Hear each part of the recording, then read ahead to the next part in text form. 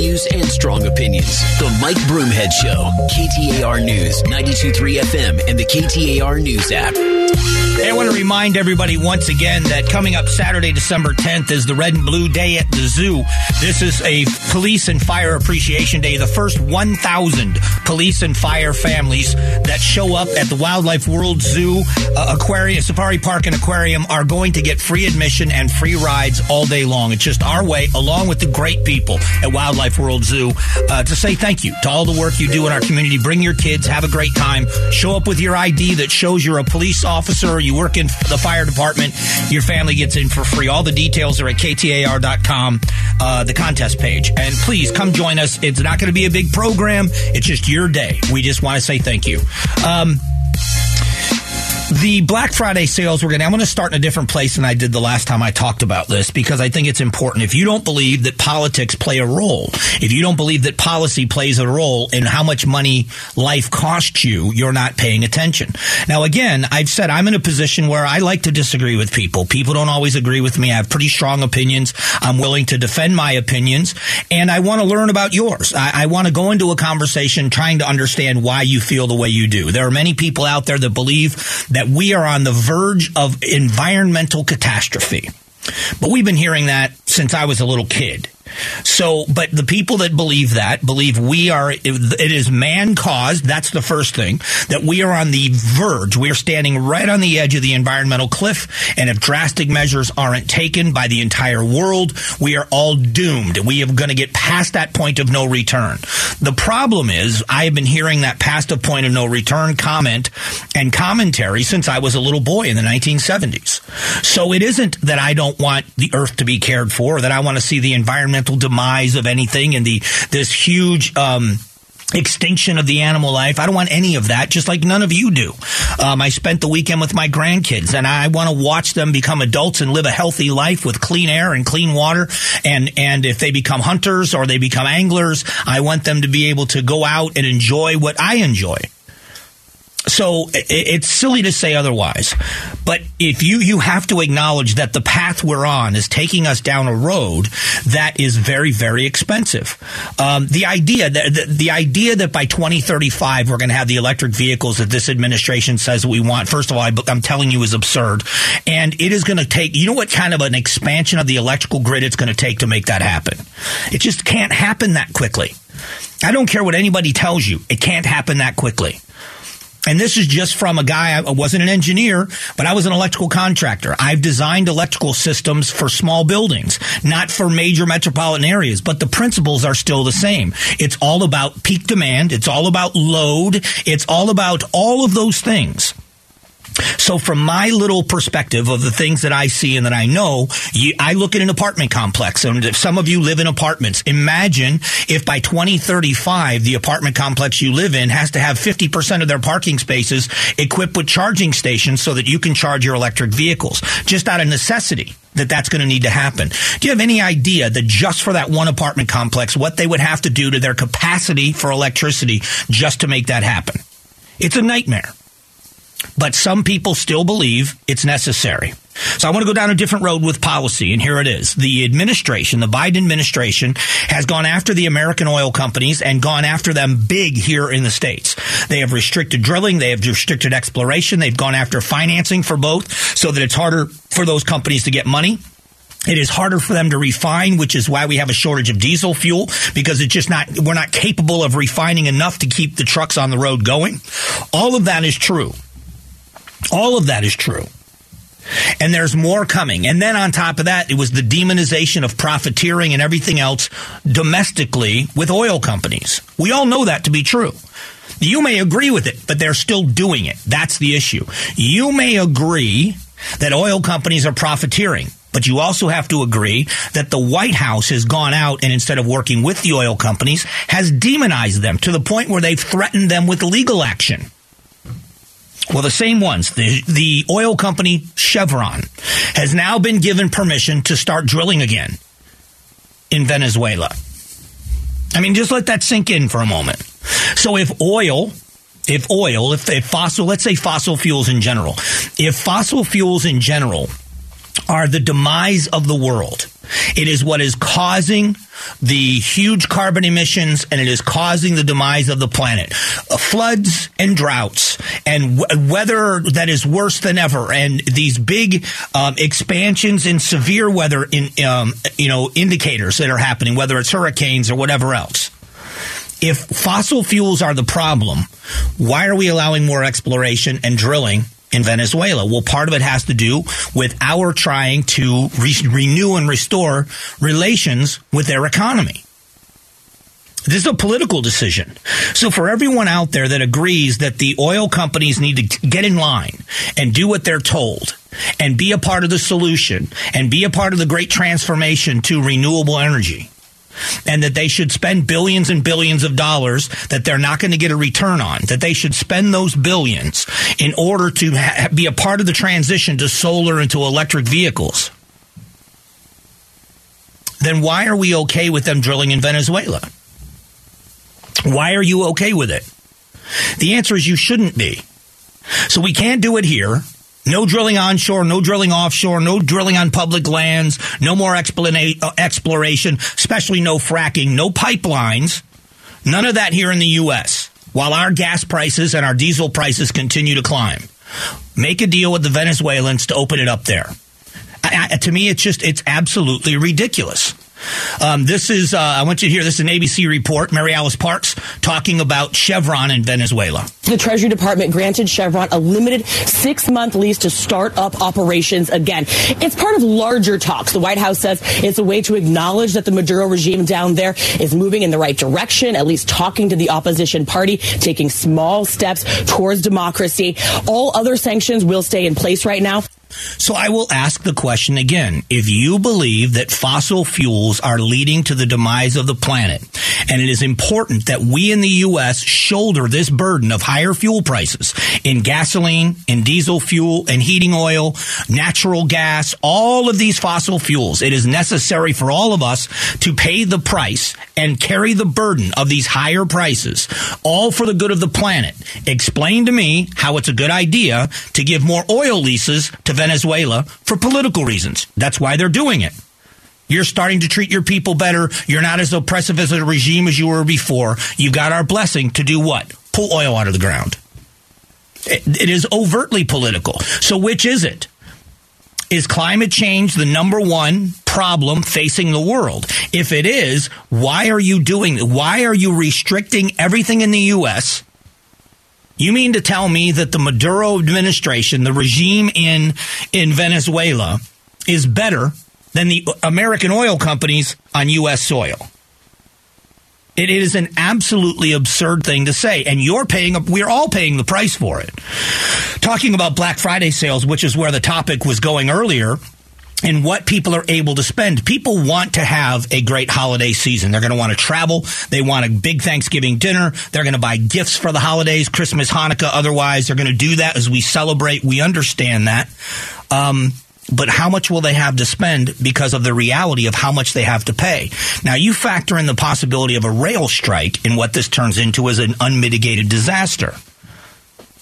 But why are we not talking about this in political terms? The Biden administration has done everything they can to restrict the exploration and the drilling and refining on U.S. soil, and they're loosening the restrictions in Venezuela. How does anybody that believes we have to stop what we're doing okay with this? It just doesn't make any sense, does it? In a moment, the Department of Justice has asked courts to dismiss the Ducey or the Governor Ducey case over shipping containers. We'll give you details coming up in just a moment.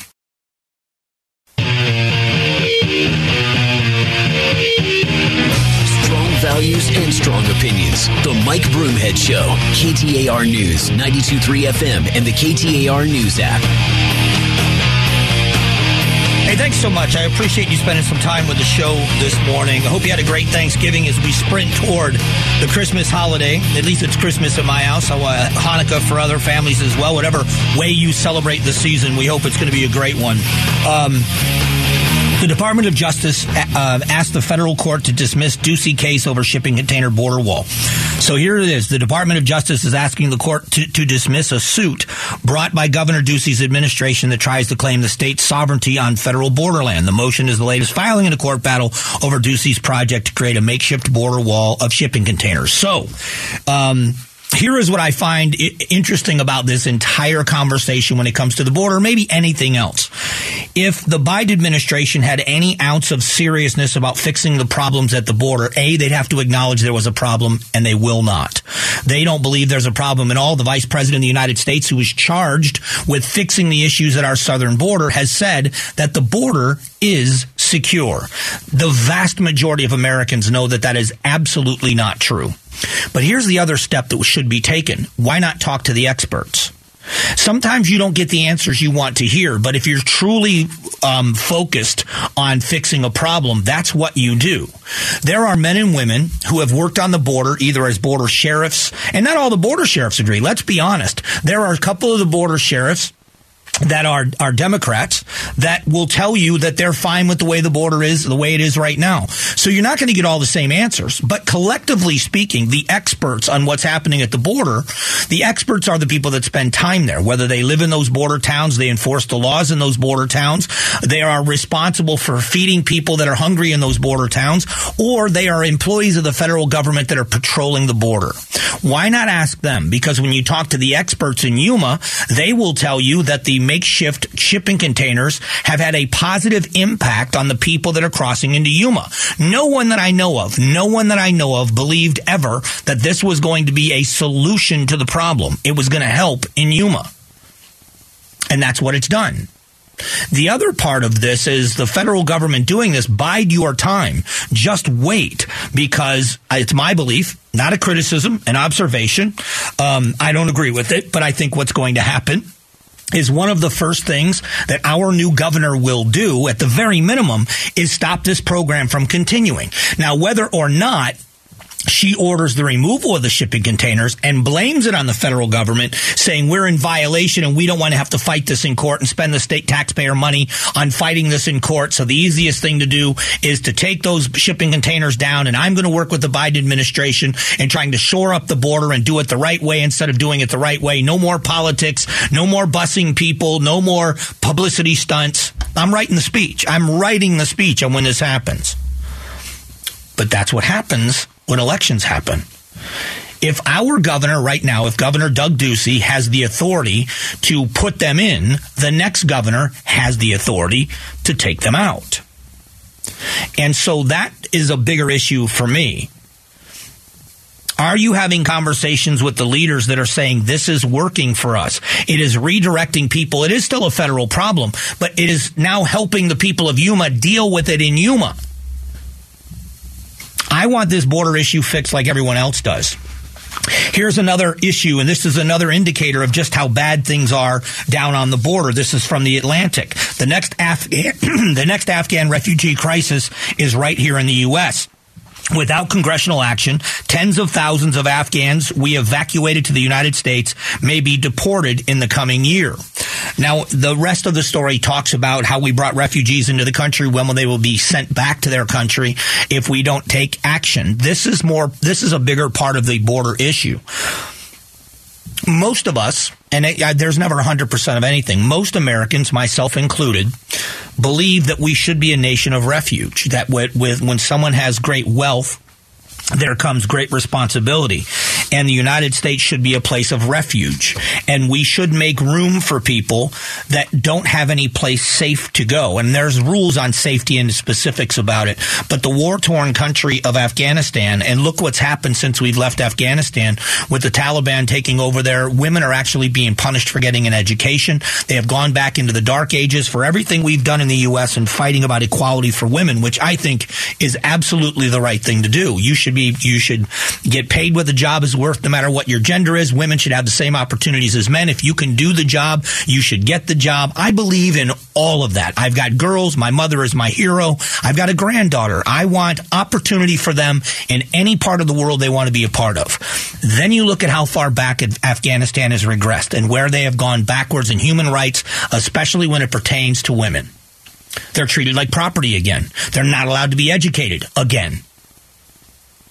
None of that is available to them. So we have refugees in this country that may be deported. It just shows you how messed up our immigration system is here. We are so overtaken at the southern border with people that are being processed through that have absolutely no legitimate claim to asylum. And then the ones that do have this legitimate claim to asylum stand in line and wait to be heard because they're in line with people that don't belong here. This is another indicator of how the failures have been so extreme in the last couple of years. And I just hope that we get our arms around it. I hope we no longer look at this as a partisan political issue. This is a human rights issue. This is a right versus wrong, not right versus left issue. And we are failing. As Americans, this should be our source of pride for us. Immigration should be a source of pride in how we handle the overwhelming number of people that want to come here. Instead, it's an embarrassment. We should be ashamed of ourselves. In a moment, a huge shift. Are we seeing it when it comes to colleges versus trades for young people? We'll talk about it coming up here in just a moment.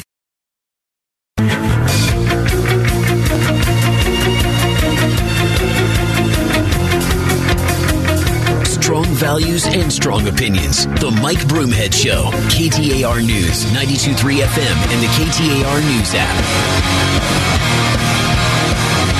I sure do appreciate you joining us this morning. A little programming note coming up just after 11 o'clock. The data guru from ABC 15, Garrett Archer, is going to join the show to talk about the numbers in Maricopa County. Disenfranchised voters, or at least voting locations, how many people were actually affected, how many voters were actually affected with the machines, and what happened on Election Day as Maricopa County is voting today to certify or not. We'll find out which. Today is a big day in Maricopa County for the vote moving forward to find out if all of these elections will be certified and that the elections will stand as the way they are. There is a recount that is happening in the Attorney General's race. So we'll get to all of that stuff happening just after 11 o'clock. This is an interesting headline. Building trades seek youth to fill jobs. And this is a story from the East Valley Tribune. Learning lessons from the pandemic losses. And employers are rethinking the need for college degrees in a tight labor market. So there's a couple of things at play here. And one of them is the tight labor market, where many places require a college degree. They're rethinking whether or not that's necessary. But there are a lot of people that are rethinking whether or not to go to college at all. And I will say to you that as I sit here, I am someone that regrets that I don't have a college degree. I am considering, even at my advanced age, of going back to school and getting my degree. I've looked into the poli-science program at Arizona Christian University. I've looked in a couple of other degree programs at GCU, and I would love to get a degree just so that I can say that I had the discipline to do the coursework to get the degree. To me, it would be a huge accomplishment. But I'm also, in my career, I make decent money, and I'm not worried about having to pay back student loans and make it at a job that doesn't pay me enough to pay the student loans. Everything in the world and changes. That doesn't mean it's bad. Everything changes. There was a time in this world that in this country that one of the most safest and most well-paid, well-cared for jobs was a telephone operator. Most of you don't have any idea what a telephone operator is. But the industry has changed. It's become all digital. We don't have that anymore. We used to have to dial 411 in order to get a phone number. You know what I'm saying? I mean, the world was different. Education has got to change. Doing it the way we've done it for all these years. And what's interesting is Dr. Crow at ASU, who I had met on this show many times. Dr. Crow has turned ASU around, and it is known for its innovation. Again, it's won the award again for most innovative university once again. And the innovation has got to start again when it comes to how we educate people. I've talked about my affinity for the CTEDs. I think they are amazing places. I just had lunch. I'm talking about the CTEDs in a minute because that's trades in general. But I just had lunch a week or so ago with former Governor Fife Symington, with his son, and with the president of Arizona Culinary Institute, because that Fife Symington owns that. And it has 101 students in it right now, and the job placement is, I think if it's not 100%, it's very close. And these are people that understand that they can go through a program that takes 6 months or a year to get themselves with a foot in the door in an industry that is exploding and that will feed your family for a lifetime at very little expense compared to a college degree. And why wouldn't they? It's an amazing place. The students are well taught. It's got a great reputation, and somebody that goes through this program, it's usually mostly young people that go through this program understand, just like a tradesman or a tradeswoman out there, anybody that is in the trade, you understand that once you get to that level of achievement, well, we call it a journeyman in the trades, once you become a journeyman, that you are set because it is in such high demand, meaning you can make a very nice living. You can be treated well by an employer, get a benefit package, set money aside for your retirement, put your kids through college, live the American dream, buy a home. You can do all of these things and not be burdened with a college degree and the expense that comes with it. That doesn't mean that there aren't people out there. If you're going to be a nurse or you're going to be in any of these other fields where it shows you that it is a huge expense to go to school and get those degrees, but once you have them, you're making really big money. There's no doubt about that. But there's a balance somewhere in between. Right? For me, when I was in the 1980s, when I was a kid, there was one way of doing it, and that was college. If you weren't in college, you were a statistic. I got lucky. I got into a trade I loved. I made good money. I moved to Arizona, not knowing a soul in the industry, found a job, went to work, and had my own company. Would have never thought for someone that barely finished high school that I would have my own business. And the trades afforded that to me. So there has got to be a balance. The education system, K through 12, is changing. Whether they like it or not, it's changing. School choice, the ESA expansion is changing public education. Charter schools, home schools, micro schools, all of these other options are changing public education, K through 12. No doubt about it. The college systems need to change as well. Offering people something that's less expensive. You look at what the CTEDs have done, and there are so many things about them. I talk about EVIT because that's the one I'm most closely associated with, the East Valley Institute of Technology. And a CTED is a career technical education district where they are in one part of town, and districts in the East Valley send their kids to these schools. Most of these kids, when you go there, and I've spoken at the graduation 2 years in a row at EVIT, they asked the superintendent, Dr. Wilson asks, he says, how many of you are going on to college? And it's a huge number of kids that are not going straight into the workforce, but they're going to take these skills that may put them through college. Many of them going into the military, many of them going into the workforce with a set of skills that will feed them for life. Now, at 18 years old, when you get out of high school, you don't realize what an asset that is to have that training, to have those in your tool belt, so to speak, no pun intended. They do when they get older.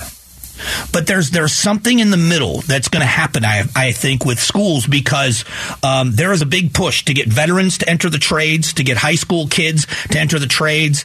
There's a big push by unions. There's an organization called Build Your Future Arizona that is specifically targeting young people to get them into the trades, whatever those trades are, to get them trained and in the workforce.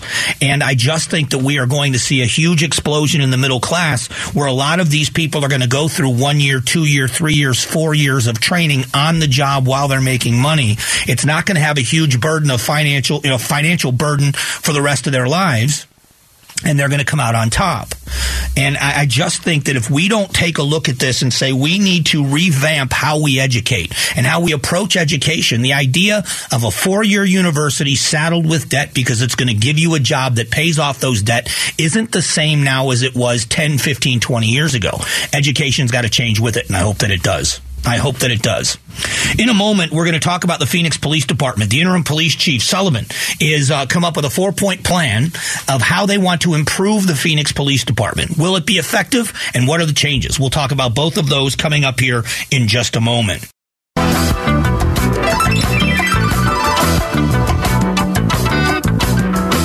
Strong values and strong opinions. The Mike Broomhead Show. KTAR News, 92.3 FM, and the KTAR News app.